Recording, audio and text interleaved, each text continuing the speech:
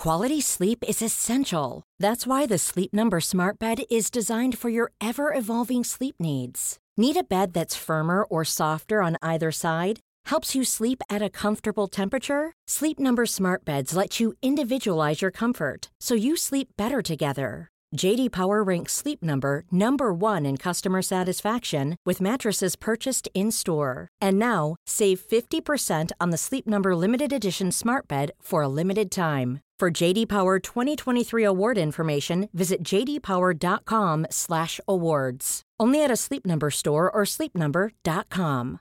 This is Paige, the co-host of Giggly Squad, and I want to tell you about a company that I've been loving, Olive & June. Olive & June gives you everything that you need for a salon-quality manicure in one box. And if you break it down, it really comes out to $2 a manicure, which is absolutely insane. It's also so easy to get salon-worthy nails at home with Olive & June. The difference between how your nails used to look when you did them yourself and now with the Mani system is a complete game changer. The best thing about Olive & June, too, is it's a quick dry. Dries in about 1 minute, lasts for 5 days, and full coverage in up to 1 to 2 coats. Visit oliveandjune.com/perfectmani20 for 20% off your first system. That's oliveandjune.com/perfectmani20 for 20% off your first system.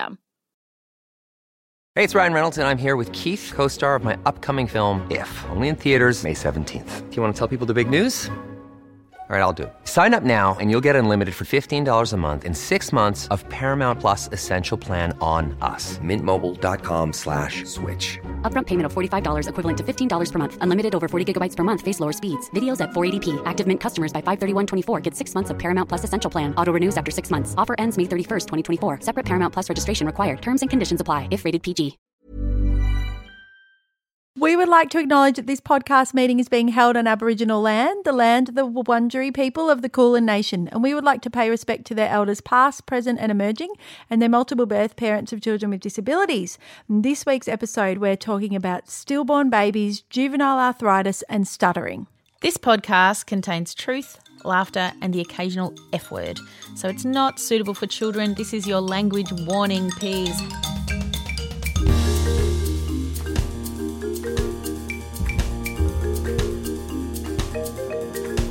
Hello, Mandy. Hello, Kate. Here we are in the pod bar on the same couch. Woo! Woo-hoo-hoo. We're allowed Together. in people's houses.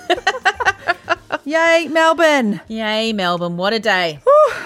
What a day. We have just recorded the snap piece, so you will hear us talk all Yes, about you'll hear that us on go Monday. on about it, yeah. So we don't want to go on about it again, but maybe we do. Well, just for Auntie Lacey, the weather's beautiful. It's beautiful It's a today. beautiful sunny day. It's like Melbourne's shining down its happiness. Yes, it is. It is. Yes, it's just a beautiful spring day. Yep, coffee shops are open. Oh, Amazing. Yeah. I was saying to Scholarship this morning, it's pretty funny. I think we're going to have a beautiful cup day and no one could go. It often's raining or, yes, and you see everyone in and their the beautiful dresses dresses and their high heels and the hats being blown away. Anyway, That's funny. this year it's cup day from home. Take that gambling. Yeah, take that. I hate the gambling. I hate it too. Anyway, I'm happy for a day off. Yes. But anyway, let's not go there. Okay. Yep. Right. Anyway, super, super, super special episode today. I don't know if I know that you know Peas because you listen to all of our episodes, but when we went to Sydney, I got given a beautiful bottle of wine with called Patrick. That was the name of my beautiful father, and it's a name of a beautiful baby as well, and his mum. I won't tell you what her Zoom name is. Because She can tell us. She can tell us. What's your Zoom name? That would be Penetrator. Penny Traitor. Penny being my surname, Penny Traitor. I was like, oh, that's a nice name. Oh, it's funny. Welcome to the Welcome, podcast, welcome. Donna.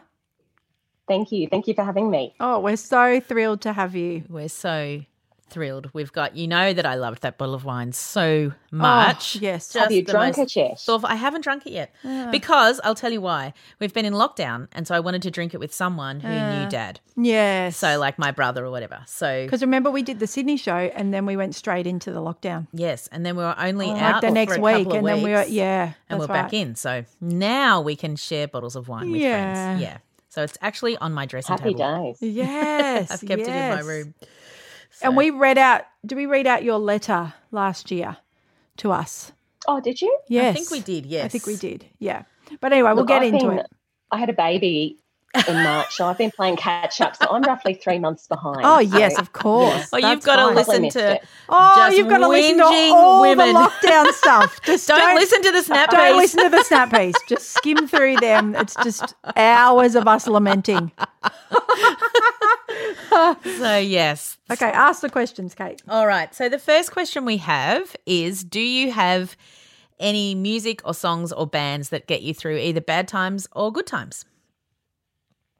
Look, I do, and one that's really special is an Australian singer, Peter Allen. My mum must have had really diverse tastes because I got brought up on musicals. She must have been a gay man at heart, but she played me a lot of Peter Allen, and I always loved Tenterfield Sadler. Yes. And for some reason, I sung it to all my kids when I was pregnant with them. Oh. And yes, and we played it at Patrick's funeral, and I've sung it to all my kids, and they sort of respond to it. My youngest is 7 months, and she's a bit of a sookie lala, so it sort of works. So that's a really special song.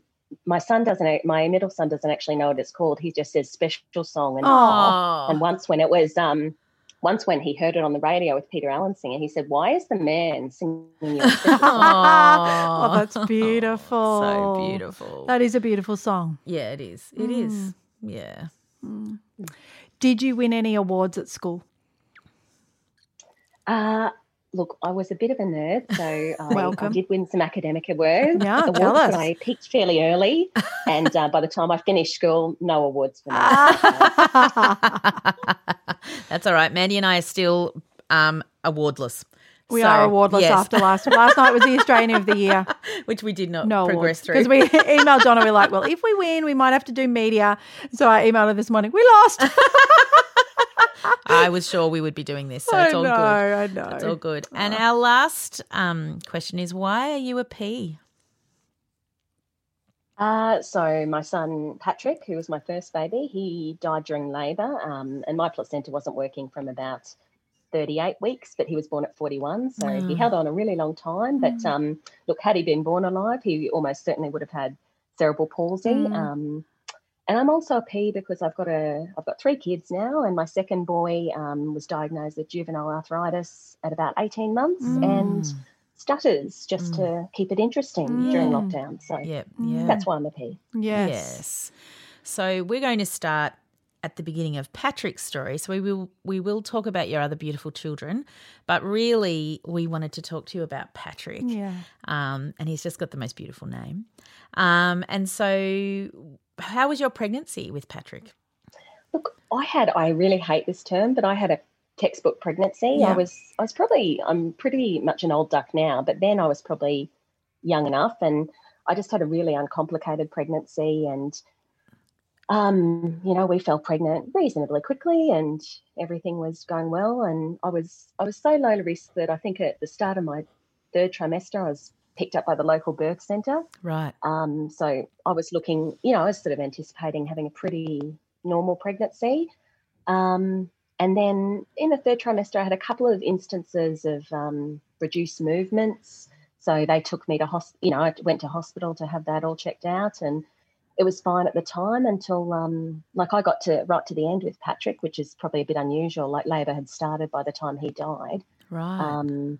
So yeah, I mean, until it all went wrong, it was going swimmingly. And on paper, I was low risk. I probably, we know things clinically now. I wasn't as low risk on paper as I actually looked, but I had a great pregnancy. Right. And pretty lucky in that respect. When you say there were moments of low movement, now looking back, do they say that is not textbook, or are they like that can happen to anybody and just? Oh no! Look, probably on reflection, that was a sign. But the thing was, I wasn't naive. I actually knew the miscarriage and stillbirth statistics. A family friend had a stillbirth about 5 years prior. Yeah. So I knew these things, and I knew sleeping on the side is sort of a risk mitigation factor for stillbirth, but it wasn't commonly communicated, and that's only 5 years ago. But I knew that stuff, so Right. I didn't sort of I knew it was important when Yeah. Patrick stopped moving to get it checked out. So it was more the growth side of things. Patrick was showing signs that he wasn't growing, Right. and that wasn't investigated and escalated appropriately. So, you know, I sort of had a feeling during my pregnancy, not that something would go wrong, but I wasn't unaware of the risks or Right. the stats. So yeah, but probably yeah, they were signs, and they probably should have been investigated in a different way. Well, if you can prevent that from happening to somebody else, then that's why the message is powerful. You know, Absolutely. not to torment yourself. And yeah, and look, I suppose the other thing is, like, you know, it's good to know. Well, no, it's not good. You got to have a bit of black humor about these things. But even in death, like, you're tormented with guilt. You know, Yes. the only thing that I didn't have me low risk was I've always been a bit chunky, and but I didn't actually realise how far into the overweight spectrum I was. Right. And so I don't even know how it came up. I think they talked about at an appointment, like late in the third trimester, you know, you might have to have some injections afterward. And I said, oh, what for? And basically because I was fat. Oh. And I was sort of, oh, gee, you know, no, my midwife, my beautiful midwife, I might add, didn't say that. They're my words. But I remember saying to her, oh, you know, right, should I try and not put on weight, or, you know, how much weight should I put on, or, you know, how bad is this? And she sort of, it was as if, you know, once I asked a question, she crunched some numbers. She said, okay, aim to not put on any more than this, which I did. Yeah. So that was sort of the only way I wasn't textbook risk. But of course, after the fact, like, being overweight is a risk factor for placental issues. Oh. So, you know, you beat yourself up about that. But, you know, look, that's actually, you know, I know plenty of parents who don't know why their kids died, and, you know, or just normal parents, you know, everyone suffers from guilt. So these days, you know, you just have to get on with it. Yeah. Well, you don't have a choice. No, pretty much. Can you tell us then when you were told that Patrick had died? Yeah. So because I was 41 weeks when he was born, so I went into labour naturally on a Tuesday night, like late on a Tuesday night, and you know, my labour sort of got going. I thought we were on track to maybe have a baby on Wednesday, and, you know, I was getting contractions were 5 minutes at home apart, and, you know, because we're in the birth centre model, we'd stayed at home, and a midwife came to see us that day at home. So we got down to, you know, contractions being 5 minutes apart, feeling pretty good. You know, the only issue is, oh, gee, this is going to take a while. So everything was progressing nicely. And then by Wednesday afternoon, it had all slowed down. And I really started at that point to get this sense of foreboding. And I remember just being very agitated. My midwife came by, you know, 3 or 4 in the afternoon. And I said, no, I think we've got to go in. And she said, well, you know, you're not properly in labour, and which was a totally appropriate thing to say, I might add. But from that point on, I just had this sense of foreboding. So we stayed home, and about 10 o'clock that night, I was pretty sure those movements had dropped off, because that's actually something funny. People don't tell you that your baby's moving all the time, even when you're in labour. Yeah. Yeah, So I you're don't think probably they not do, conscious because of it it's when all you're about deep into you it. then, isn't it? It's all about how many contractions Yes. you're having, and you're probably not. Yes, that's true. And you're not well placed to know No. that. But, like, I always tell people that now, spreading the word, you know, no, it's not normal. People say all the time, oh, your baby slows down in preparation for birth. That is not the case. And so, so look, probably by about 10 o'clock that night, we called my midwife and said we're a bit concerned. And she said, well, you know, if you're concerned, come in and we'll get you checked out. And look, probably on reflection we should have, but I know Pat died around that time. Right. And by then, and, you know, I'm jumping ahead, but we know now that was far too late anyway. But then, so we had a really restless night, and I just stayed on the couch, and, you know, contractions were like every 7 minutes. I wasn't really sleeping, just sort of in that haze of contractions and watching TV. But I remember about 5 o'clock on a Thursday morning now, I woke up my husband and I said, look, you've got to call Ange, our midnight wife, we're going in. And he sort of expressed a bit of reluctance and said, oh, no, it's too early. And I remember, like I knew at this point Pat was gone. I said, look, I've got a dead baby inside me. Wow. So, and I know that, and I must say, I know that sounds really confronting, that I didn't know. And I said, so I'm having a shower, you call her, or I'm going without you when I come back. And Wow. And look, he looked pretty lively after that. And yes. by the time I came out of the shower, he was packed and ready to go. And I remember it was like the longest ride to the hospital ever. You know, it was only 20 minutes, but I knew, and I thought I was doing a good job of keeping it from Bruce. Yep. But I wasn't. He says later he knew too. But I just remember this drive took forever, and you know, there were speed bumps in the hospital car park, and there were agony because I'm still contracting all this time. Yes.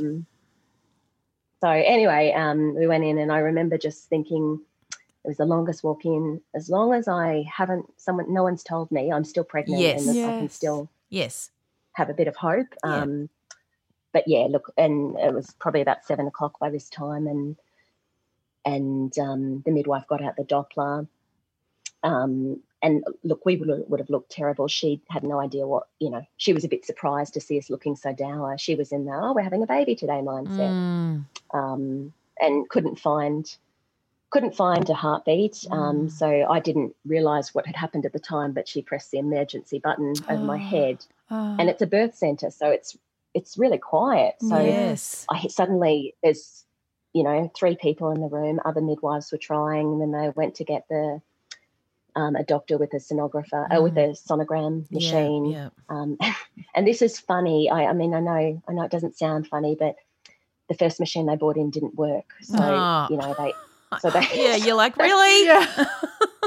Really? I know. It was just, and, you know, you look back now and I just distinctly remember once they got one that worked, they called the obstetrician in, and I could, again, it's very quiet, so I could hear her running as she's coming down the hall, but then she slowed her steps so she could walk into the room and appear calm.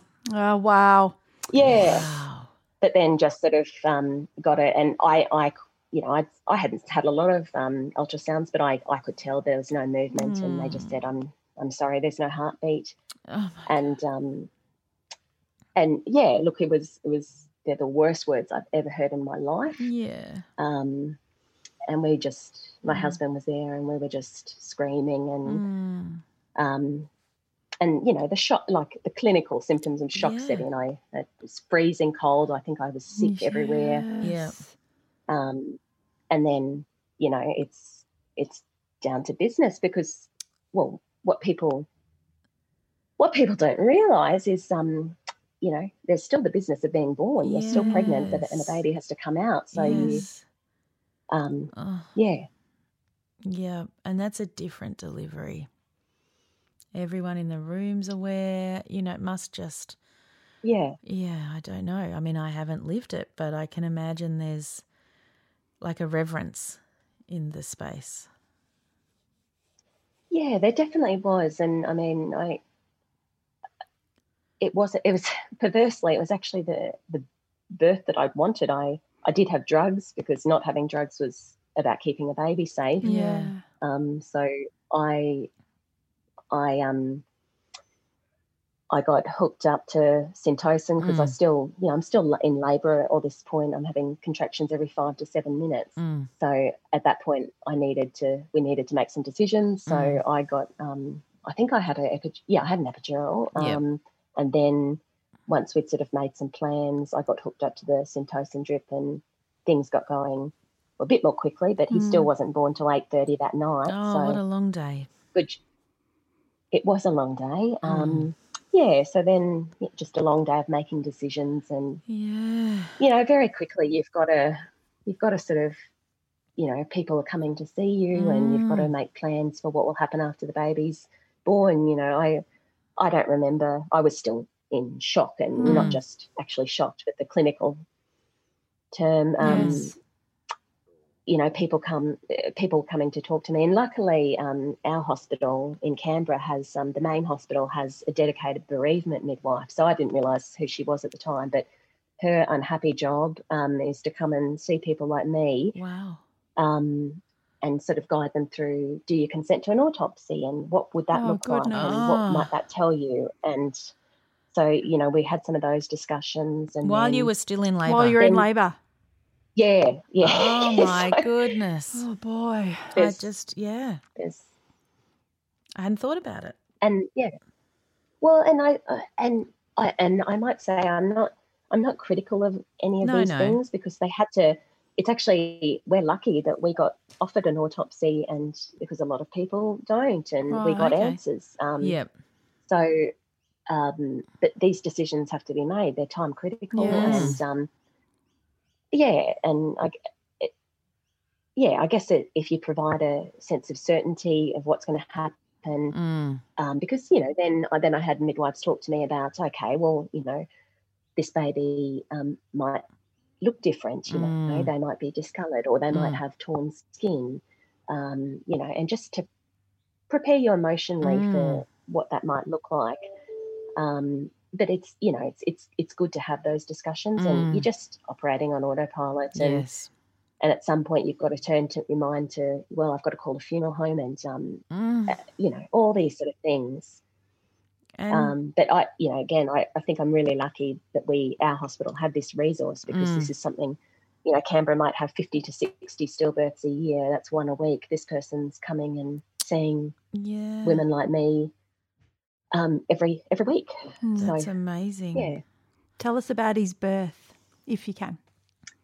Yeah. Well, like I said, it was sort of the birth I was after. Apart from the epidural, I had a natural labour, and my epidural didn't work great, but it allowed me to sort of just have a bit of a rest before we got down to the business. So, you know, so there was about 7 o'clock in the morning we found out Pat was gone, and then, you know, long day of decision. But by about 12, I think we got the Syntocin drip in, and then had a quieter afternoon and just sort of tried to conserve resources, tried to rest, but, you know, had some visitors in that time. But then by the time he was born, it was just my mum and my husband. And I felt really terrible, because I'd said to Mum before we knew Pat was gone, you know, when he's born, no, we just want it to be my husband when I'm in the room. And so Mum had remembered that and sort of honoured that wish. So she'd been with me the whole time I was in labour, but then just sort of silently slipped out before Pat was born. And I felt terrible about that, because she was just waiting in the hall on her own, you know. And what a mum. And Mum and I've always felt terrible about that. It's a little thing, but that would she thought she was doing the right thing by honouring what we'd said before. But yeah, he just sort of, I had no hope that he'd be born alive, because I knew he was gone. But I think my mum and Belle did harbour some hope. So when he was born, and the room's just silent, like there's nothing. And I think the spell of shock didn't really break until I saw him and they put him on my chest. And again, that was the sort of birth that I wanted. I wanted to deliver him myself, and I wanted him straight on my chest. And so they were able to give me that, which I think I was lucky, because I had midwifery-led care, and I don't think there was an obstetrician in the room all day apart from you know, coming and talking to me in a clinical way about stillbirth. So I got the birth that I had hoped that I'd get to have. It was just not the outcome. But and did you know that he was a baby boy when you were pregnant? Yeah, I did. We decided to find out.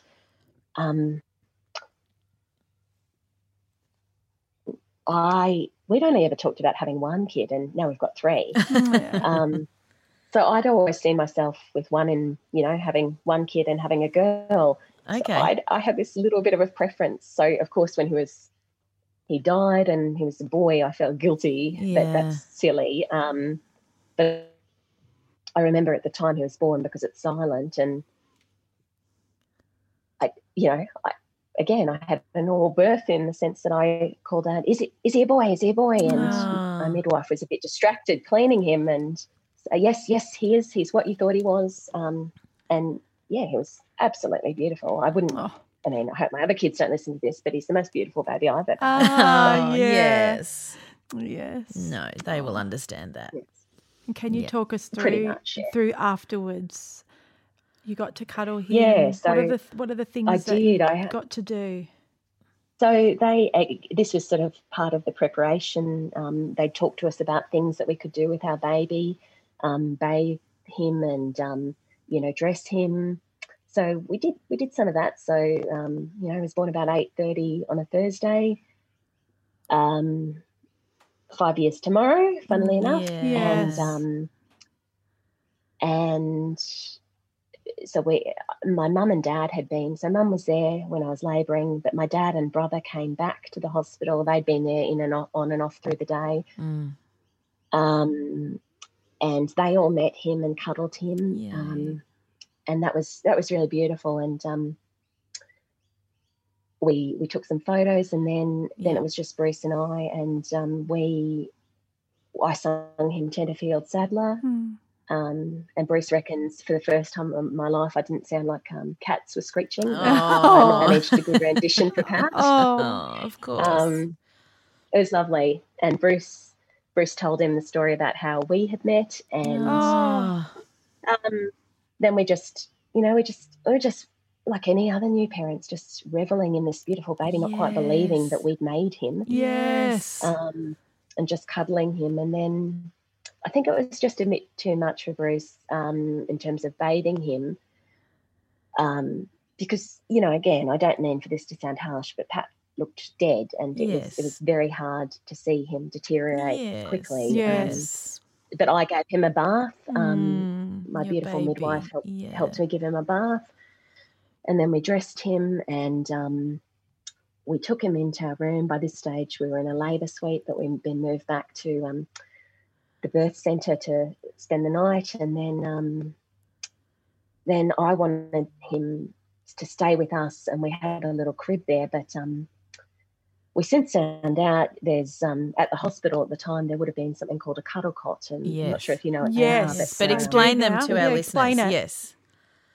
Yeah, so they're essentially little cribs, but they've got a cooling system and mat there, so you can have your baby with you, but they're preserved, and it enables you to spend a bit more time. Yes. So there were cuddle cots at the hospital that we were at the time, but we weren't offered one, and on reflection, it's probably because it was in use by another family, which is very sad. Okay.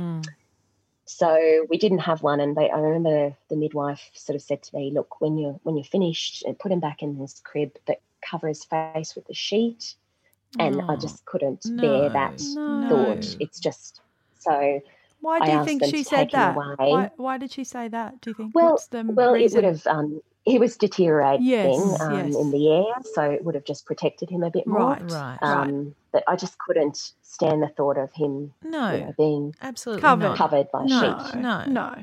So, and she wasn't being No. She just wanted to help us out. Yes. So he was taken away, and had I known he was being taken away to be put in the fridge in the morgue, I probably wouldn't have agreed to that, because when he came back to us the next day, he was cold. I just wasn't prepared for that. I didn't think of that. Well, you don't know. Well, yeah. No. How do you know? Yeah, all these things you don't know. But so then the next day we got a few hours sleep, and all the normal things are happening post-birth. I'm contracting, of course, to make the uterus go back, and the breasts are starting to firm up, and so the next day we had contacted an organisation called Heartfelt, and their founder, they started in Melbourne, where you guys are. Yes, we know it. They take photos. They come into hospitals. You guys probably know them. We do. They take photos of stillborn and terminally ill kids. Yes. So a Heartfelt photographer came in, and I always remember this. Like, they're amazing. We fundraise for them since. They're just amazing. Yeah. I called Heartfelt at about 8:30 in the morning, and then they called me back within an hour. Said, "Yep, a photographer will be coming about 11:30." And so about 11, I got a call from the photographer, and she was so apologetic. She said, "Oh, look, I've just been caught up. I'll come in half an hour. I'm so sorry. Oh, that's all right. I found out later she got the call. She was in a place near Canberra that's about 3 hours away. So she'd gotten up, had a normal day, got a call, got in her car, drove 3 hours. She looked like she was in business attire. So I thought she was, an office worker from Canberra, came and took photos with us and then went back and edited them. And I mean, just amazing people. Beautiful, beautiful people. I think when something in your life happens that's tragic, and this was tragic, you meet the most beautiful people. Yes, you do. So, I mean, yeah, just enveloped by kindness, yes. enveloped. Anyway, so I couldn't, by this point, I was fine post-birth, just the usual post-birth stuff. So we elected to go home after that because we're in the birth centre. Yes. And while it What's wasn't, that like? Well, crying babies everywhere, and that's the birth centre's quiet in comparison. Yes.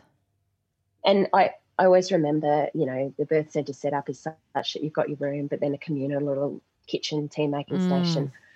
I remember getting a cup of tea in the early hours of the morning, and there was only other one family in there, but they wandered out with their baby, and I just couldn't. No, yes.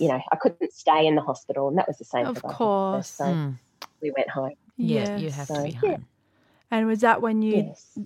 Is that when you said goodbye to Patrick, or had you already said goodbye to him? We had him in the morning for the photos, and then we took a bit of time by ourselves and with Mum. And then Bruce's parents had come at some point in the morning, and then we said goodbye and left in the afternoon. And my poor dad, I'd just said to him, "You just make that car seat disappear." So poor dad took your dad had to pull the car seat out of the car, and that makes me want to cry. Yeah. I mean, It's I everybody. understand not leaving with a baby, but I got to go back. Yes. So I don't know. Yes. I don't know. Yes. That's really I just remember driving away from that hospital and just wanting to scream. And, how do people, you guys have talked about that feeling leaving your hospital with your babies, just what is wrong with this world that keeps on turning when my babies are in there? Yes. Well, it's wrong. Yes. How did you endure it? You just do. There's no, you just, it seems really perverse that your heart keeps beating. Yes. This happened. Yes. And then you notice it. And I just didn't. Yes.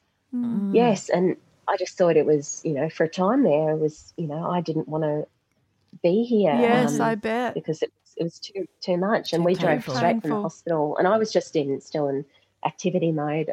I knew we had to talk to the funeral home, so we drove straight from the hospital to there and made those arrangements, and then went home. And and that was it. It was. We wish we hadn't left so early, because I wish I had more time with Pat, because now with the benefit of hindsight, I would have taken him outside. I would have taken him home probably. I would have, take him into the moonlight and the sunlight and just, I would have done things differently, but you just do what you do at the time. Yes. And there's nobody else. You can't ring someone and say, what did you do? Which is what women do. Right? We say, what did it feel like when you're in labour? What did it feel like if you had an episiotomy? What did it feel like when you tore? All those questions. Yeah. Well, who do you turn to when your story is so different? Yes. So, that's why it's so important to tell them, because it happens to so many beautiful babies and women. How did you handle 6 a day, by the way? Six a day in Australia. In Australia. That's a lot of babies. How did you handle communicating with people? I think I made 5 calls, and they're all dreadful. The first was to my mum, and then she told my aunt, who I'm very close to, and she told the extended family, and then I think Bruce would have told his parents, and then I called 4 girlfriends who could sort of spread the news amongst our friendship group, and all the conversations went the same. So they're all, like, my immediate family knew what was happening, but I got this bright, bubbly hello from my friends because they're expecting me to call Yeah, and I remember it. I laugh at it now, but it went the same with everyone. I sort of said, "Oh, are you at work?" And yep, yeah. Oh, can you step away, go into a kitchen, go in an office Oh, or that was something? kind of you. And they all just said, "Oh God," and Yeah. and then I told them, and then I think I might have said it on Facebook because a lot of people, you know, when you're due, people Yes. ask, Yes. "Oh, when's the baby?" And I Yes. just knew it was the most quick and Yes, easy Yes. way it to is. stop that. Yeah. Yep. Yes. Mm. Yes. So I didn't have to do too much of that, but I remember those calls because they were all bloody brutal. I bet they were. Yes. Did a lot of your friends have babies at the time, or were you the first? Or I think probably I knew people who I was people were either a couple of years ahead of me, so they had young kids, Yes. or I was the first of my best mates yes, to have babies. So that was sort of a blessing in that respect. Yeah, you didn't have I to go think. to their houses and see little babies all the time. Yes, that's right. Mm. I still can't see little baby. I mean, I made an exception for my best girlfriend, Yeah. but I don't hold babies. no, No. I was held the my own same, and that's it. And Yeah, you it don't took have me to. a very long time. No, you don't. No, have to. you don't. No. No. That's Don't. right. And when your last memory was your beautiful baby, that's the last baby you want to hold. That's the only baby you want to hold. Yeah. I would think. Did you That's have right. Did you have the nursery set up? Did you have to dismantle that? Did you leave it for a while? How did you handle that? Yeah, we had offers from people to do that for us, but it almost seemed laughable. And to be fair, you know, the person who offered, I didn't have a great relationship with, Yeah. but like we just shut the door. Yes. And I think I probably put it What, away they came pretty to your quickly door and 'cause said, No, she shut the door of the nursery. "Oh, okay." Sorry. yeah, I thought you meant like someone's at the door, I'm Yes. coming to do it for you. No. I shut the door on some friends, like physically did. Yeah. Yeah. At the diagnosis time. So I was picturing that. Sorry.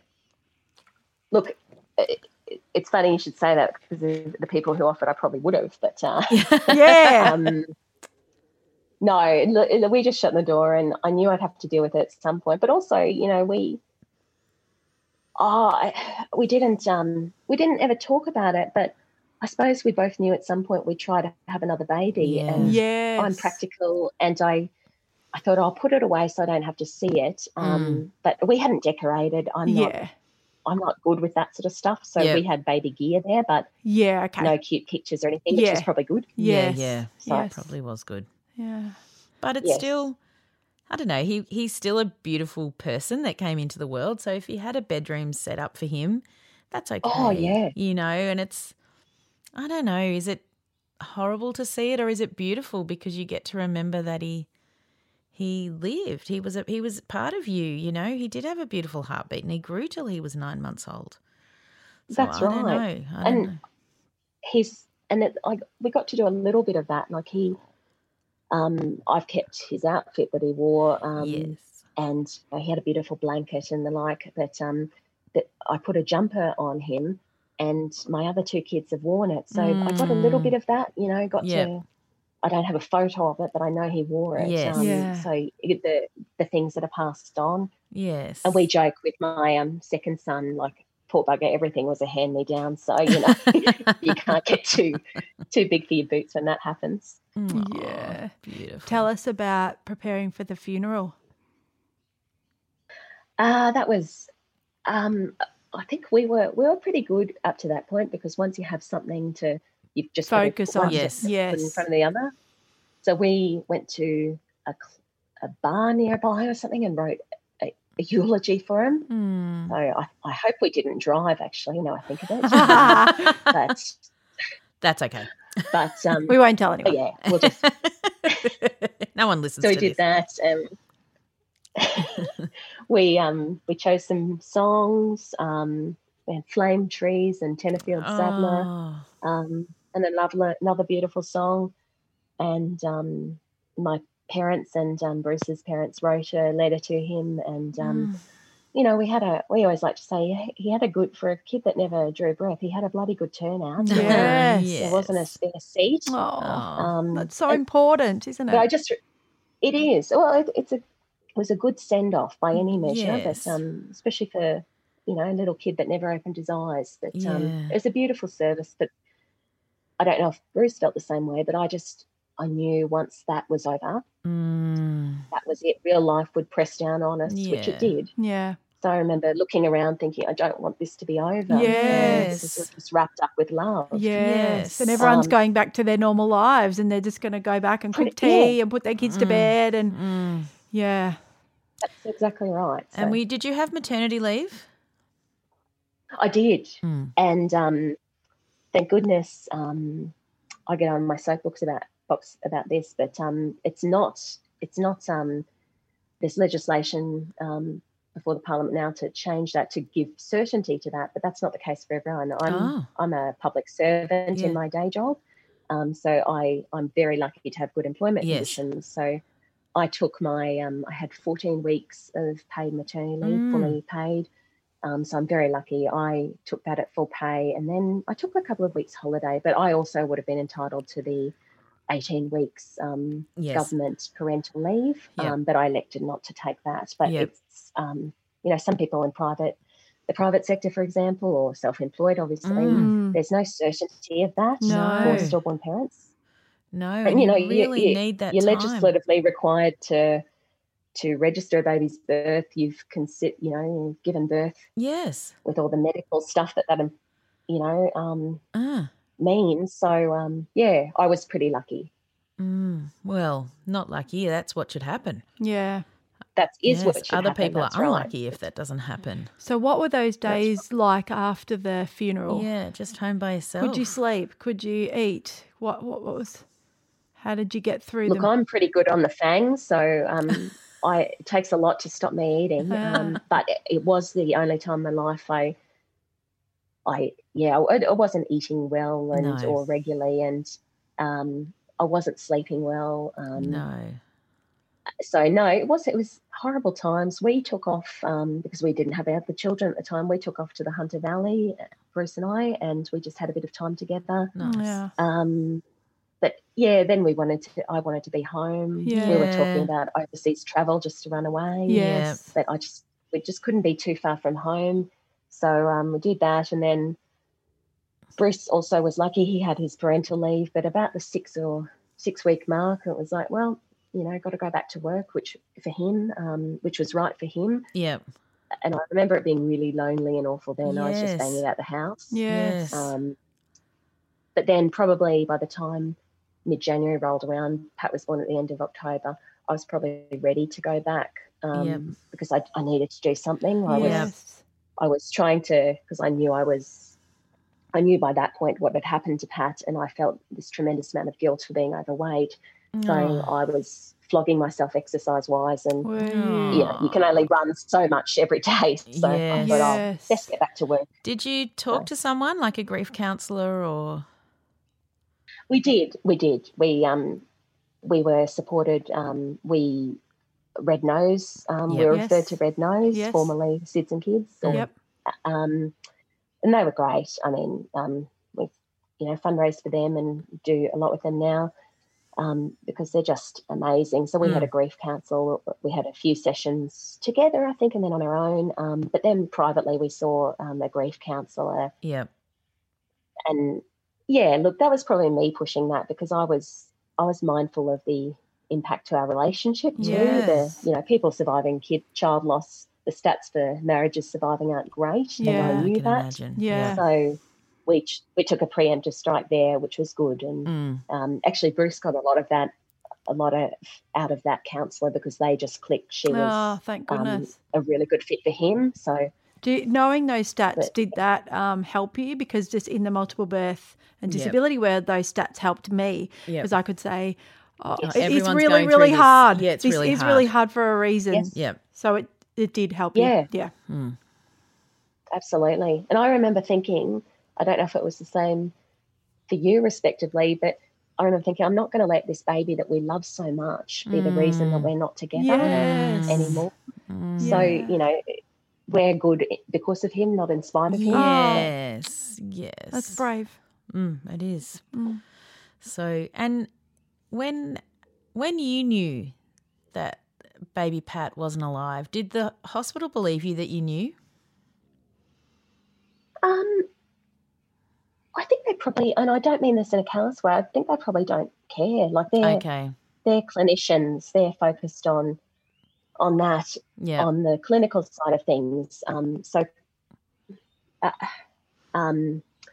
You know, we've done a lot of advocacy work in this space now, and I'm on a board of for Still Aware, which is a stillbirth awareness and prevention charity. And one thing that we talk about endlessly with clinicians and expectant parents is the mother's intuition and parents. I should say parents, but I think in this instance I think it's mostly mother. Yes, a mother. It's powerful, and clinicians, I think, if I could generalise, midwives are more inclined to listen to a parent. And I know with subsequent pregnancies, midwives would change the conversation. Do you feel reassured after we've done X, Y, Z? And if I said no, they'd keep going. So I think that it, took our experience with Pat to make that happen. So but I think and I've got another girlfriend who lost her firstborn 2 weeks after Pat, and we've since become beautiful friends. Yeah. And we brought her boys together the next year at the same time. So it's very special. But she was young, and she's a lot younger than me. But no one ever took her seriously, and she had this sense of foreboding the whole time. And no one took her seriously because she's young and healthy. Right. Yeah.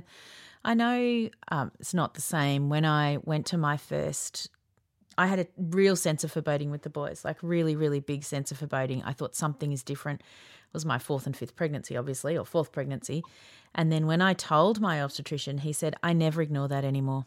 He's like, I have never once had a woman that's had something and it hasn't been for a reason. So that's great to hear. I hope more people take that lesson. I know, because I think that people think we're being drama queens, and we're not. A sense of foreboding is not just that's not like, I'm scared something could go wrong. It's actually a feeling that it is wrong. Yes, that's a really important distinction. It is different. And I remember, and I don't talk about this terribly often, but about 2 weeks before Pat was born, I was bouncing around on the yoga ball at home, just trying to kick myself into labour. And I remember reading about a woman who'd had a stillbirth at term in the States, and her story had gone viral. And I was 39 weeks, and I just remember thinking, see, I'm not paranoid. This can happen even at this late stage. And then my thoughts wandered. I don't know how, but I sort of had this sense that, that was going to happen to me, and what would I play at a baby's funeral? And then I felt terribly guilty. I'm terribly wicked having these thoughts. But, I always wonder, was it my body trying to tell me something? So it is powerful. And I'm not alone in having those feelings. No, you're not. And the only people that ignore you, and all respect, but it's men, because they haven't carried a baby. That's right. And I know that's unfortunate for them, because it's an amazing thing. And I think of all the mums who are listening who haven't brought home a beautiful baby, I know that this is painful to hear. But I think when you've had a baby and it's lived within you, you know when something's not right. Yeah, definitely. Hey, I'm Ryan Reynolds. At Mint Mobile, we like to do the opposite of what Big Wireless does. They charge you a lot. We charge you a little. So naturally, when they announced they'd be raising their prices due to inflation, we decided to deflate our prices due to not hating you. That's right. We're cutting the price of Mint Unlimited from $30 a month to just $15 a month. Give it a try at mintmobile.com/switch. $45 up front for 3 months plus taxes and fees. Promo rate for new customers for limited time. Unlimited more than 40 gigabytes per month. Slows full terms at mintmobile.com. Hey, it's Ryan Reynolds, and I'm here with Keith, co-star of my upcoming film, If, only in theaters May 17th. Do you want to tell people the big news? All right, I'll do it. Sign up now and you'll get unlimited for $15 a month and 6 months of Paramount Plus Essential Plan on us. mintmobile.com/switch. Upfront payment of $45 equivalent to $15 per month. Unlimited over 40 gigabytes per month. Face lower speeds. Videos at 480p. Active Mint customers by 531.24 get 6 months of Paramount Plus Essential Plan. Auto renews after 6 months. Offer ends May 31st, 2024. Separate Paramount Plus registration required. Terms and conditions apply if rated PG. You said you had your next baby the next year. Is that right? Yeah. Tell us all about that. And I acknowledge that I'm incredibly lucky, because not everyone gets to have a baby after No. they Yes. lose one or at all. So, Yes. but we always say he was our happiest accident. But they had the same due date a year apart. Wow. So we couldn't have done that if we tried. No, you couldn't have. No. So we weren't really in that space. But that it just happened, and you just got to get on board. But what it meant in practical terms was all those milestones lined up. So Yes. we're having a 20-week scan at the same time. Oh, And my Wow. goodness. yeah. So look, it was not what we were prepared for, but we're very grateful that it Yeah. happened for us that way. Yes. Yeah. How did you you choose the same midwife care and everything? Was things different or?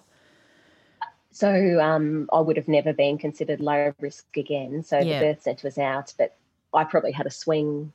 I used to teach yoga and was a bit crunchy, Yeah. not in a crunchy way, but I was a bit in that way inclined. But I just had a total 180, and so it was medical intervention all the way. Yeah. I wanted nothing. Every monitoring crunchy. I wanted possible. all doctors. Yep. Yes. Yep. You're preaching to the choir. Exactly. Yes. Yes. Yep. So we didn't have obstetrics cover in private. Had we probably would have done that. But we were entitled to the fetal medicine unit in Great. Canberra's Yep. care, Yep. and it was phenomenal. Yes. Like I can't. That's Probably the where best that's place where to that be. midwife I spoke about before. Yeah, Yep. they're just So we had they picked me up on the books from about my dating scan at 6 weeks, and they Right. carried me through to his induction early, and I was having fortnightly appointments mostly, and I Yeah. think this baby was the best surveilled baby in Canberra that year. So Yes. Yes. And so, did they induce you early? they did, yeah. Yep. So I think I mentioned to you guys I was really naive about preterm birth. I wanted that baby out probably from 28 weeks, Yes. which was Yeah. on reflection. Now I know better. I know better. A ridiculous thing, and no one was ever, thankfully, going to indulge that whim of mine. Yeah, but I That's- understand. I understand that too. Of Yeah, course. because then it was someone else's job to keep Yes. him alive, not yours. Yes. And and Kate, that's exactly what it was. I thought, well, I don't have to. I wouldn't sleep because I'd been monitoring movements. Yes. So I thought, oh God, I just want to stuff that out. Once they're here, Yes. someone else's job, Yes. much better Yes. qualified than me on the job. Mm. So so he was. I think we were negotiating, and we settled on. I think I was 37 and 2 or 3 or something. But they wanted me to get. They wanted me to go a bit longer, but the walls were falling down. Yes. So that was the compromise. Yes. Mm. No. And he fair didn't enough. need help to breathe. They had everyone there ready to go, but he didn't need help to breathe. But he probably, when I look back now, having had a baby that was baked a bit more, probably that's why he was never a great feeder and all that sort of stuff. But he can have a life. Yep. And my mum gave me crap. Like, she waited till the next day, but he was apparently screaming in theatre because I had a C-section. Yep. And I'm just there screaming equally loud, is he alive? Is he alive? Yeah. And Mum said to me the next day, for God's sake, how many babies did you think were in theatre with you? But You need I just- someone to I just say it didn't though. believe it. Yes, of course. need- and no one was acknowledging me What? because I'm bleeding out, and just the Yeah. midwives were with the paediatrician. Yeah. And I remember the screaming for obstetricians the are sewing me Apgars up. and they were ignoring me. Yes. Yes. It's very Yes. medical, Caesar. Your head Yes. is exposed, but the rest of your body is someone else is looking after, and they don't Yes. really talk to the head. Yeah. Oh. They They and you don't. can't feel your body. It's just No. so weird. So yes. So why did you have a cesarean? Was that a choice or? No, if it had been a choice, I would have been sign me up, baby. But no, it wasn't. And they made an excellent point on reflection. I'd had a vaginal birth with Pat, so Yeah. I could do it again. But I had an induction, and I was there for 2 days, and it just wasn't working. And Yep. thankfully, we had a lovely obstetrician who came in. He was he just came in and said, nope, this baby's stuck, and they're not coming out. And then he had a private powwow with Bruce in the hallway, which I was cranky about at first because, it's about me, not him. Yes. But he said, even if we can get her into labour, she's run out of steam. But Yeah. coming on Yeah. top of weeks of, And a year of grief. stress. Yeah. Yes. Yeah. So, and that was a good call. And he was stuck. He still needed to be forceps out, Wow. even with a Caesar. So he was proper stuck. So, He liked it in there. Yeah. yeah, well, that's right. That's right. And what did that feel like, cuddling Yeah, him? what did it feel like? It was wonderful, but I was probably a bit numb to it. Yes. I didn't believe it, and I had postnatal anxiety. And it was awful, and that I probably didn't really kick in. You were probably What shocked did kick again. in? Yes, and then I was conscious of, crikey, now he's here. Now it is my job to keep him alive, and I don't know what to do with the baby. No. So- Yes. But it was wonderful hearing him cry, and I didn't sleep very much because I'd check he was breathing all Of the time, course. and Yeah, of course. Yes. yes. Yes. And he didn't look like Patrick except when he was sleeping, which is obvious. But, Yes. so that gave me a bit of anxiety till he grew out of it, and once he Yeah. put on a bit of weight, he looked different. So Yes. yes. And what were their weights born? So Pat was 3 kilos, Yeah. which is good weight, but like the growth trajectory he should have followed, he should have been more like 3.2, 3.5. We're not. I might be a bit chunky, but we're not big people. No, So we had average babies, and the second one, who was born around the same gestation, was about the same. I think he was 10 grams lighter. So Right. not much in it. So Yeah. just average little babies. Yeah, yeah. And did you attempt breastfeeding? What did you do feeding-wise? I did. My mum had trouble breastfeeding, so I sort of had an inkling it would go that way with me, and it did. And look, I was feeding, and he was quite badly jaundiced, and we didn't throw that off for weeks and weeks. And thank God we had a sensible match nurse who sort of said at one point, we looked a bit bedraggled coming in at the 3-week mark, and I don't think he'd regained his birth weight, which I'm surprised no one was more onto. But Yeah.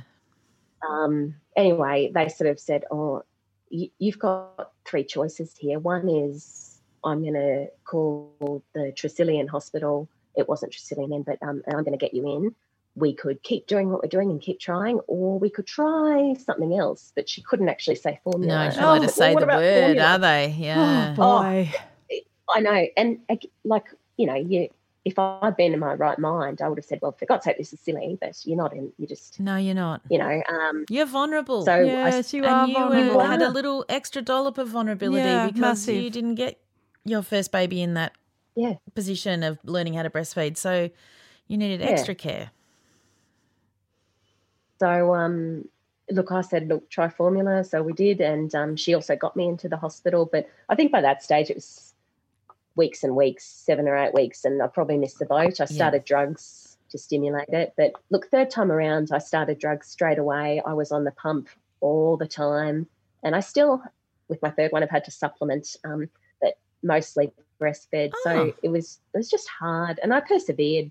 I think I still fed him till like 10 or 11 months, but he was mostly having bottles. But Wow. you know, I know every he's pretty happy breastfed now, baby's so- breastfed. That's right. He was breastfed. He was Well, breastfed. congratulations. Yeah, that's a huge 'Cause it's effort. a big effort. Yeah, thanks. Yeah, and it's a big mind game. Yes, it was. And how does it go? But I think I felt I owed him that. I Did you? know. Hmm. Yeah. Yeah. How do you, I don't know if there's an answer to this, but how do you grieve simultaneous to celebrating a new life? Like, how does that work? Around his anniversary? Yeah, and even like having a baby. Yeah, Yes. And yeah. yeah. Look, I don't know. Like for everyone, I think grief sits right alongside the joy, and I felt very conflicted that first year where I had a 3-week-old baby at his first birthday, and I remember feeling particularly conflicted there. Mm. But people don't realise, like when I look around at my family, I see what should be 5 heads. Yes. 4. People think that we're a perfect nuclear family, and Yes. people say, oh, pigeon pair. Yeah. I am still constantly missing that other one. Yes. So, Yes. and I just parent Pat in different ways now. We Yeah. do stuff, for him, and do a bit of charity stuff. So yeah. What are the things? think How do you 5 years celebrate on- him?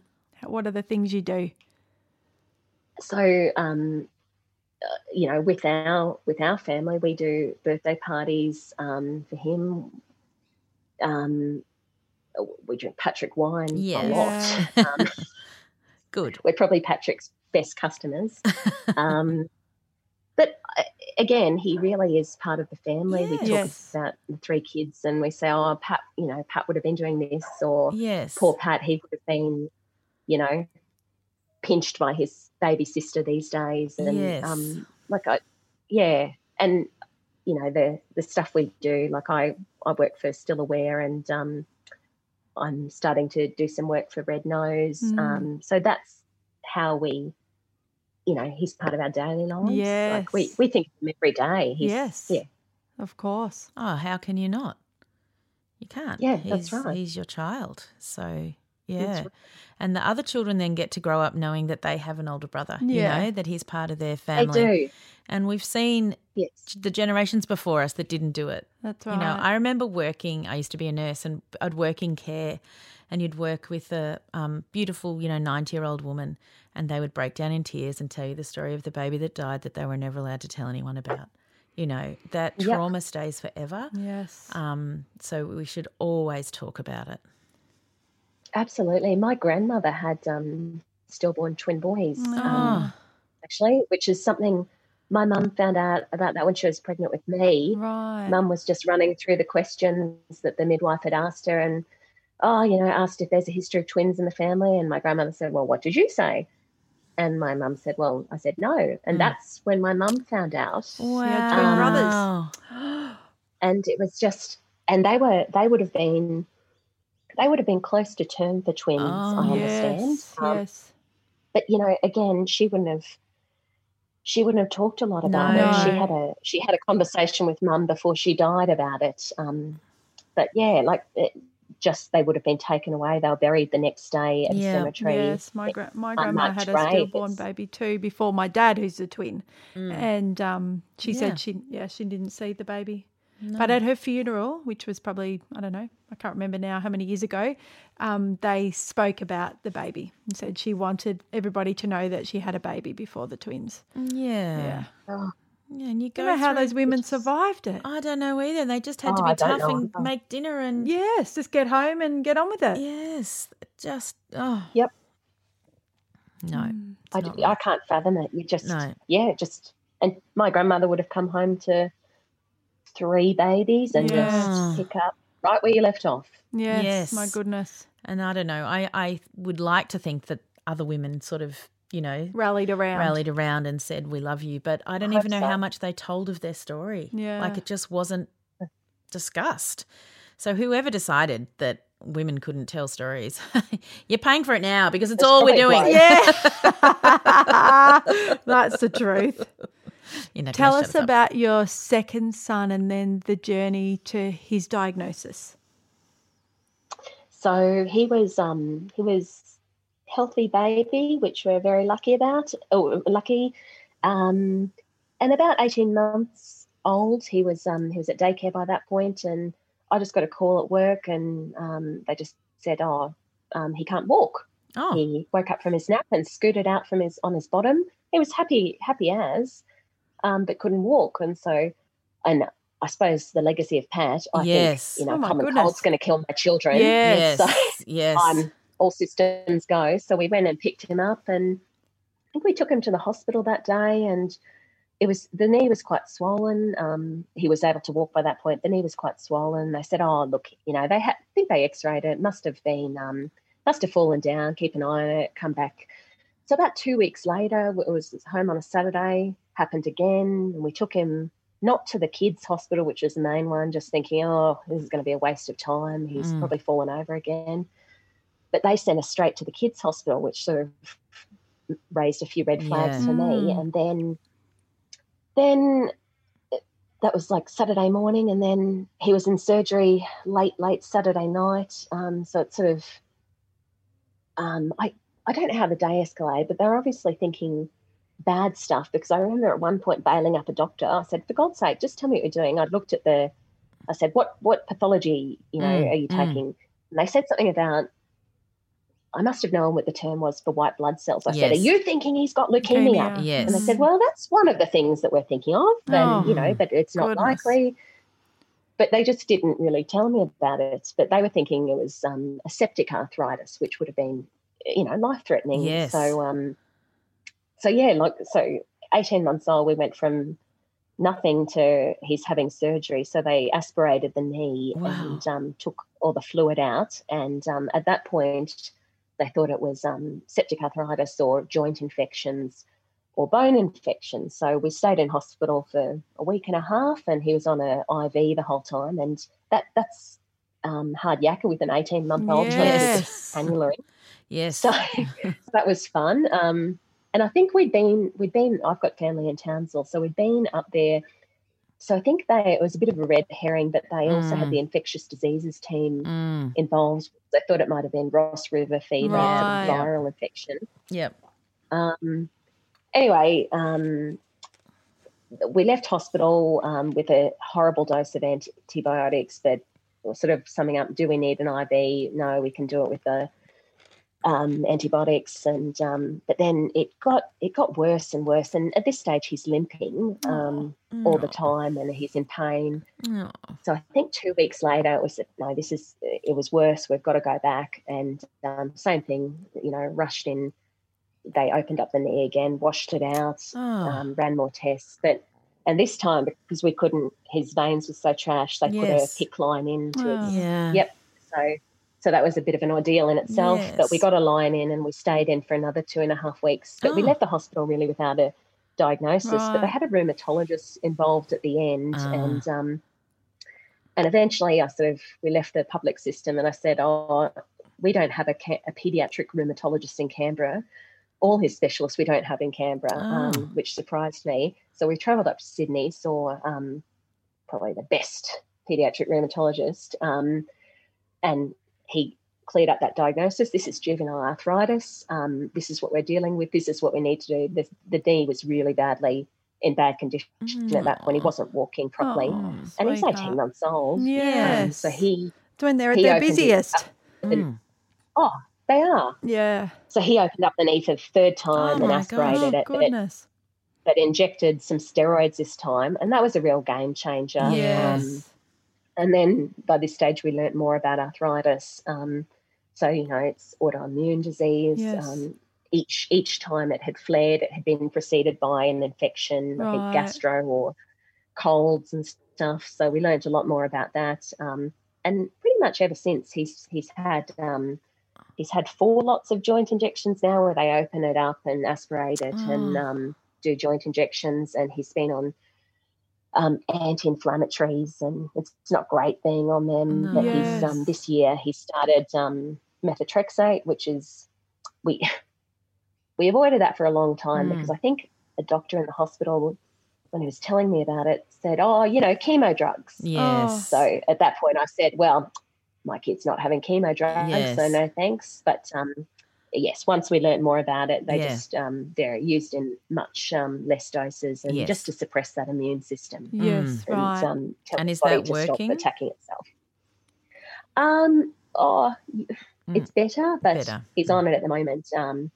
And we've just increased the dose, and I don't really know where we go from there. So so he'll have to have anti-inflammatories as well with the pain, but it's pain management for a now 4-year-old trying to baby boy. Yeah. And do you have to keep going to Sydney all the time, or do you manage it in Well, Canberra? so we see a adult rheumatologist here, Right.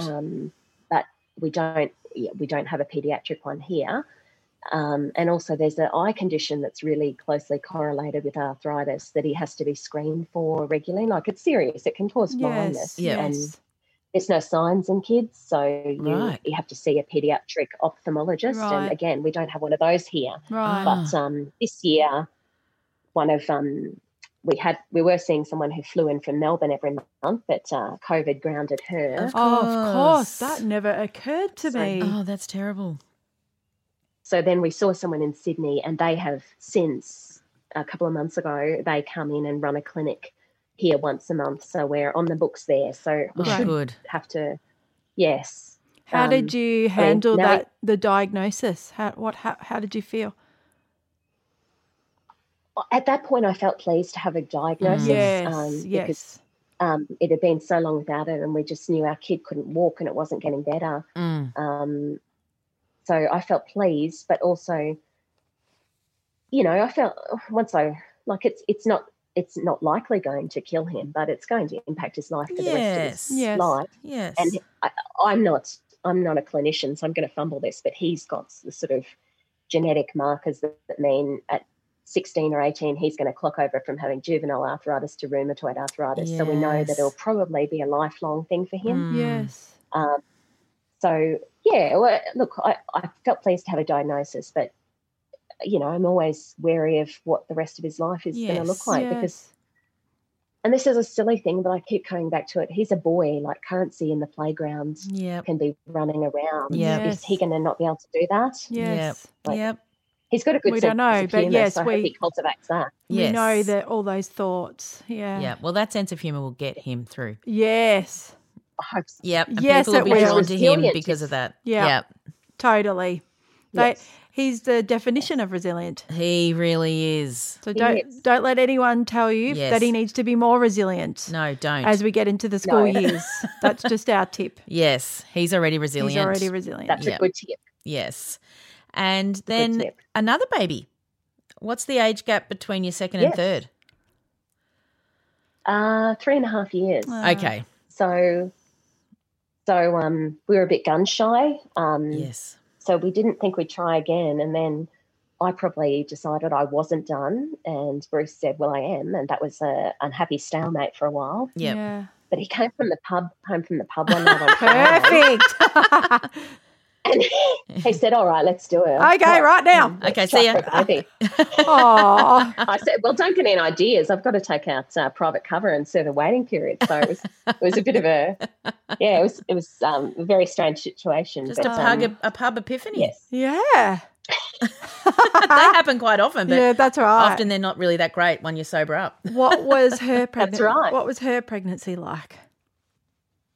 I hoped it would be less awful and anxiety-inducing, but it wasn't, even 3 years on. No, it can't be.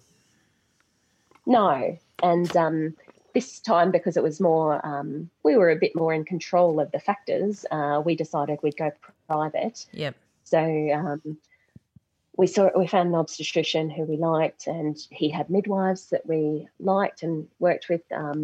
So she was probably my easiest pregnancy physically, which was pretty amazing given I was a geriatric pregnancy by that stage, and I am an old duck. You're not. But yeah, she was. It was a bit calmer, I suppose, but she wasn't a real wriggly baby, and there were signs. I think it happened just before Christmas, so maybe from about 24 weeks to 28 weeks, her growth just nosedived. So she went from hugging like the 15th percentile, which is still small, to like dipping under the 5th. And that's what we found out happened to Patrick. He was growth restricted. So there were some hairy times, and I think we were talking seriously about getting her out at 28 to 32 weeks. But then she chunked up. Right. And that was a blessing. Because this time around, of course, I didn't want to have a baby so early. Yes. Having wanted to get my second one out so much quicker, I didn't want to get her out quickly. But yeah, she was. We had a planned C-section. Drove to the hospital in the morning. Sat around, had a baby by. Went into theatre at 8 and was back on the ward by 9. It was a very different experience. And did you know she was a baby girl? We did. We did. I had the extra tests that tell you pretty early. Yeah. I remember not quite believing my doctor when we have boys. We have boys. Yeah. That's right. So that was a nice surprise. I mean, I can't say that it's any different, but I think, look, I think I am pleased that I have a girl as well. Yeah. But, well, because once they're your baby, you're pleased that they're that's so right. you can't really, the gender's irrelevant. Yes. Yeah. You're like, it's this person. Yeah, and I she's love alive. this person. Yeah. Yeah, and she That's exactly right. she came home with you. So How did that's that all feel matters. introducing them to each other? Oh, pretty magic. Mm. Yeah, he was saying the whole time, you know, I would ask him, would you like a baby brother or sister, even before I was pregnant? And he would just say, like, pretty early on, he would have been 2.5 or 3 at the time. No, just, and then he'd tell me his name. That's all he wanted. Yeah. So we were pretty worried about how it was going to go down. But he's been very gentle and loving with her, and she just adores him. Of course, whenever he's in the room, she just could ditch any of us. Yeah. Yes. Yes. Oh, it's nice to have siblings if that's how your life works out. It is nice. It's a real privilege to be a parent. It is a privilege. It is. It is a privilege. And one that we know a lot of people don't get to have or choose not to, that's fine. But, yeah, it is a privilege, and especially for you. Yeah. We're glad. Yeah. Well, I'm pretty glad too. Yeah. Yes. I'm sure that Kate and I have not asked all the right questions. Yep. So, because we have not lived this story. Yep. So is there something that we have missed that you would love to tell the world about Patrick and or part of your story? Just, I suppose just to, to not be, if statistically people are going to know someone who have lost a baby, whether that's through miscarriage or stillbirth or neonatal death, like don't be afraid to talk about those babies and ask about them, all those, like I think I said to both of you, I don't get to talk about Patrick very often. Not many people ask about him. So I love talking about him. Yes. This is his telling episode. people about his birth and what did he look like and all that sort of thing. And I think that's really important because I think for most people, statistically, you're going to know someone who's lost a child. That's right. Well, we're very honoured. We are very honoured. You chose to talk to us about Patrick. I'm glad he shares the name of my dad. Yes. And everyone can listen to this story whenever they want. Patrick's story is out. Yes. That's lovely. Thank you for letting me talk about him. It was lovely to talk to you. And thanks for driving from to Canberra the Sydney show to come to our live show. I thought you lived in Sydney. I feel terrible now. I didn't give you enough kudos on the day. A week or two before Sam's. Yes. It was lovely. It was just before my third baby was born, so it was nice to get away. Wow. Well, thank you. What a woman. Yeah, what a woman. Yeah, women are amazing. Women are, gosh darn it, amazing. Amazing. Yes. Yes. Oh, thank you. Mwah. Thank you Thank so you. It was much. really good to talk to you. We'll be thinking of you tomorrow. We will. Thank you. All our love. Thanks so much. See you. Bye. Bye. How amazing was that? Oh, wasn't my it goodness. beautiful to talk to her? She was so beautiful at the Sydney show with that baby growing inside her, and she just waited at the back and said, "I just want to give you this, Kate." Oh, Kate. Patrick Wine. Oh. She just made a huge impression on me. She's a beautiful person, and thank you for coming on. And also, we're starting something slightly different. We find that it's a bit confronting for our guests to be forced to say what was a cry, difference, laugh. Yes. And if they really want to do it, we're really happy. It's also really hard to do over Zoom because you talk over each other and you're laughing. And so we're just going to do some of it by ourselves now. So too bad you just got Mandy and I. Yeah. Okay, so I'll start. Yeah. Okay, so 2 things, well, more than 2 things. This week I've had a week of tears, but and I know we already spoke about this on the Snap P, but watching the Daniel Andrews press conference where he said we could come out, I think all of Melbourne cried. Not for the parents because it was 3:15 and so I was at school pickup. I know. See, I was at home because Buzz and Woody finish at 4. Well, they get off the bus at 4. So I'm standing up at school. Sorry, it's your cry. No. And someone goes, he just said we can get out. Someone said we can get out. We can go shopping tomorrow or Wednesday. And I was like, what? And my friend Claire said she was driving in her car and everyone was honking. Oh. Just down the road honking. Yeah, because I'll never she said forget. she I felt started like it was honking our and then war she moment. realised, yes. And so and I watched the project that night and like Waleed and Pete, but they were like, we cried. And I thought I think all of Melbourne cried. Yes. So we have our collective crying. Yes, collective crying. It was amazing. So that made me cry. And then the other thing that made me cry is I was talking to Buzz and Woody about the fact that Mandy and I had been nominated as Australian of the Year. And I said, the awards are on at this time at night. No one can have any internet. So you can't go on your iPad or your Xbox. And they were like, oh, okay.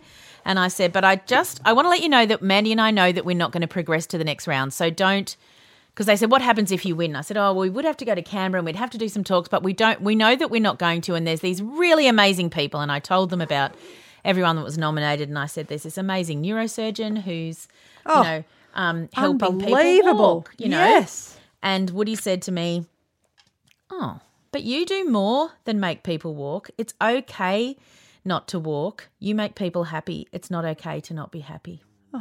And so that made me cry, and I thought that's better than any award I could ever win. Really, Thank really you for is. your incredible moment of clarity before you ran off, and hid Nerf guns. Well, the same cry for me is when they announced that Donna had won, and then we waited on the Zoom for a bit, and then we didn't know what we were doing. I didn't know what we were doing, and then I came out into the other room, and Molly came out, and then she just had this look on her face, and then she cuddled me, and then she burst into tears. Yes. And I said, are you upset? Yes, I wanted you to win. Oh, I love that she wanted you to win, Mandy. She said She said I was shaking. Oh, I love her. She's just the best. And then I said, it's okay. I said, it's all right. I feel good about it. And she said, you're just the best mum. I'm so happy that she's so proud. I know, I'm so happy too. Yeah, Yeah. she's proud. She's Yeah. proud. So, that made me cry as well as Being everything. let And I out. also got a couple of cards from people and some flowers at my door on that day saying congratulations. Beautiful. And just such a lovely words. Yes, so lovely. Which leads perfectly segue into my what made a difference. Two things have made a difference to me this week. One of them was we got an email from Who Gives a Crap. Now, if you don't live in Australia, they are toilet paper subscriptions. So you get a box of toilet paper delivered to your house. It's recycled the best. paper. It all comes in paper. There's no plastic. It's called Who Gives a Crap, and they donate profits to charity. Anyway, I'm a Who Gives a Crap gal. Same to me. And And so when was- the toilet paper drought happened, I we was were very fine. smug. I was like, I've Yeah, got me toilet. too. I was giving it away. I was like, you I've can got have a 50 roll. rolls. Yep. But they said, listen, we just have heard that you're doing amazing things. We don't want any recognition. We don't want you to talk about it on the podcast. Too bad I am. We'd just like to give some toilet paper to your families. Have you got 5 families that could use toilet paper? Yes, we did.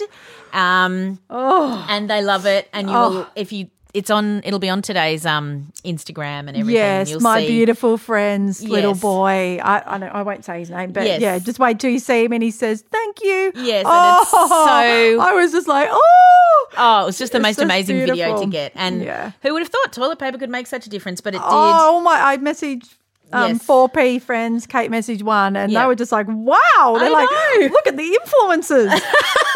Listen, other people get fake tan. We get toilet We paper. get toilet paper. And I was just so pleased. It was sent straight to their doors. Oh, it was just, and he did it the next day. I know. And No I just, fanfare. And also, I wanted to say what made a difference. 3 bunches of flowers turning up on the day Yes. of our nomination, and they are stunning. They're on my kitchen bench, Yes. and had I felt flowers loved. Too. Me too. And it was beautiful. Amy, my Thank you. support worker, she Oh, just the best. just the best. Thank Yeah. you. Oh, okay. My make a difference is bizarre, but that's okay. I have started taking probiotics. Oh. And look at my skin. Have you noticed? Yes, actually. My skin has never looked so good. Probiotics are amazing. I'm like, okay, I know my friend Marianne is a naturopath. She'll be like, where have you been for 44 years? But you know why? I realised because the bottle is like $50. Yes, it's and really I haven't expensive. had money for that And before. you have to keep it in the fridge. Yeah, and, so I just thought this probiotics is a luxury for Yeah, me. so it's $1 a day And or so I more. feel Yeah. like it's not really, but it is. No, it And is. I'm like, I've battled with my skin I could cry for so many years. Yeah. And my goodness. It's amazing. Not only that, there's a whole lot of other side effects. Like, I know I've got a friend who had tinea for years. Right. Started taking probiotics. Gone. Right. So I know, amazing. look, I know a diet of Coke Zero is not And donuts. conducive to lots of great stuff, but I'm just really thrilled, and I've decided as my self-care, I'm going to buy the expensive germs and I'm going to do that, right?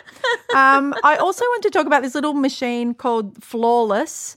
And it's a little, what are they called? Like, to get hair off your body. Exfoliator? No. What's depilate. Yeah, what are they called?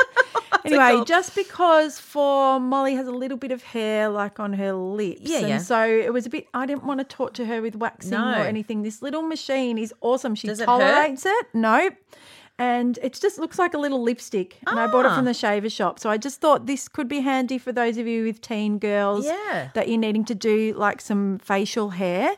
And she tolerates it. So Okay. it doesn't hurt. It's just a little bit of tingling. Yep. Yeah, and it doesn't grow back thicker or anything because I'm, thinking down the track, do we do laser for things? Yeah. And, she's just that age where you just don't want to do anything that's going to upset her. that can be her choice one I day. thought, maybe if Aka can find the flawless thing from the shaver shop and it's just, one little battery and awesome.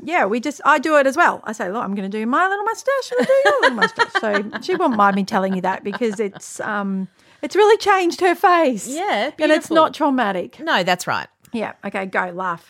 Okay, so I've had a whole lot of things that made me laugh, but one of them, and I'm not going to go into it, but a beautiful, beautiful, beautiful woman that was nominated for a Senior Australian of the Year, Lorna. Yes. Her video on Zoom, Mandy and I were laughing because she was just beautiful. Everything about it was beautiful. It was like someone had made a prop of what a 90-year-old woman's kitchen would like. I laughed heaps when Andy Lee recorded his "And Then a Zero Comes Along" when Melbourne got a day of really zero. good. And then the funniest thing was Mandy and I were on ABC Conversations and I texted Mum and I said, we were on, and she said, her reply was, "Very good. Fruit mince tarts are in Woolies."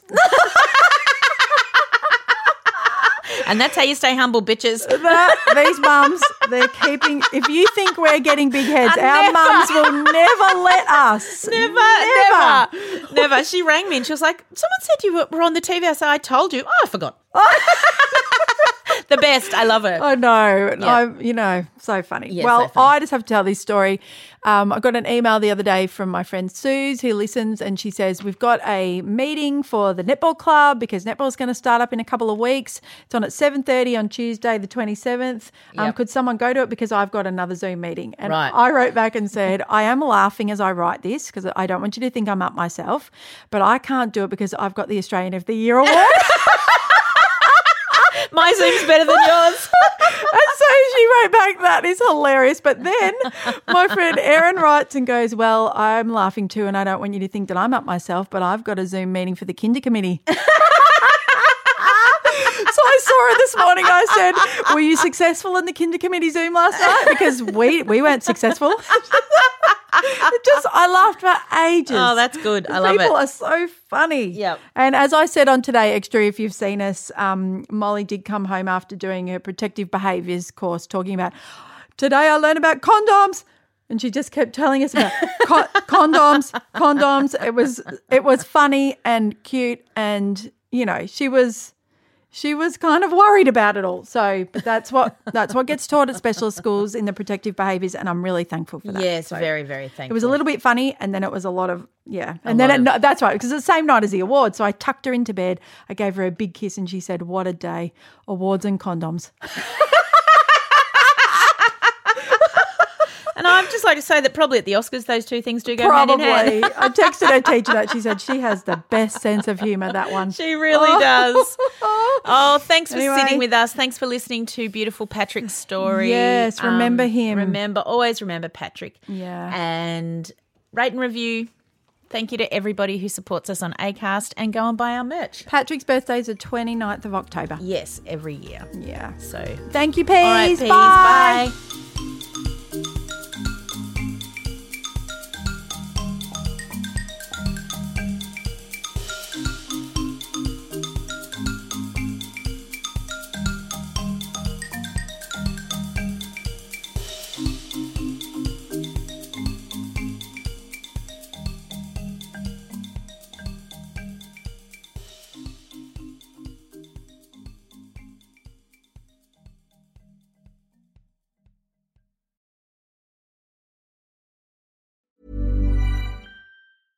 Imagine the softest sheets you've ever felt. Now imagine them getting even softer over time. That's what you'll feel with Boll & Branch's organic cotton sheets. In a recent customer survey, 96% replied that Boll & Branch sheets get softer with every wash. Start getting your best night's sleep in these sheets that get softer and softer for years to come. Try their sheets with a 30-night guarantee. Plus, get 15% off your first order at bollandbranch.com. Code BUTTERY. Exclusions apply. See site for details.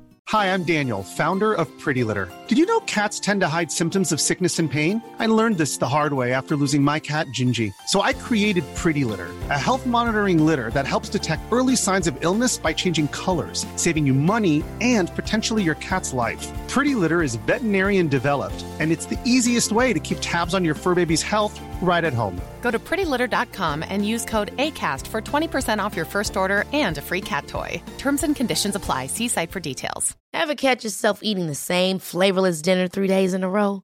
Dreaming of something better? Well, HelloFresh is your guilt-free dream come true, baby. It's me, Keke Palmer. Let's wake up those taste buds with hot, juicy pecan-crusted chicken or garlic butter shrimp scampi. Hello Fresh. Stop dreaming of all the delicious possibilities and dig in at HelloFresh.com. Let's get this dinner party started.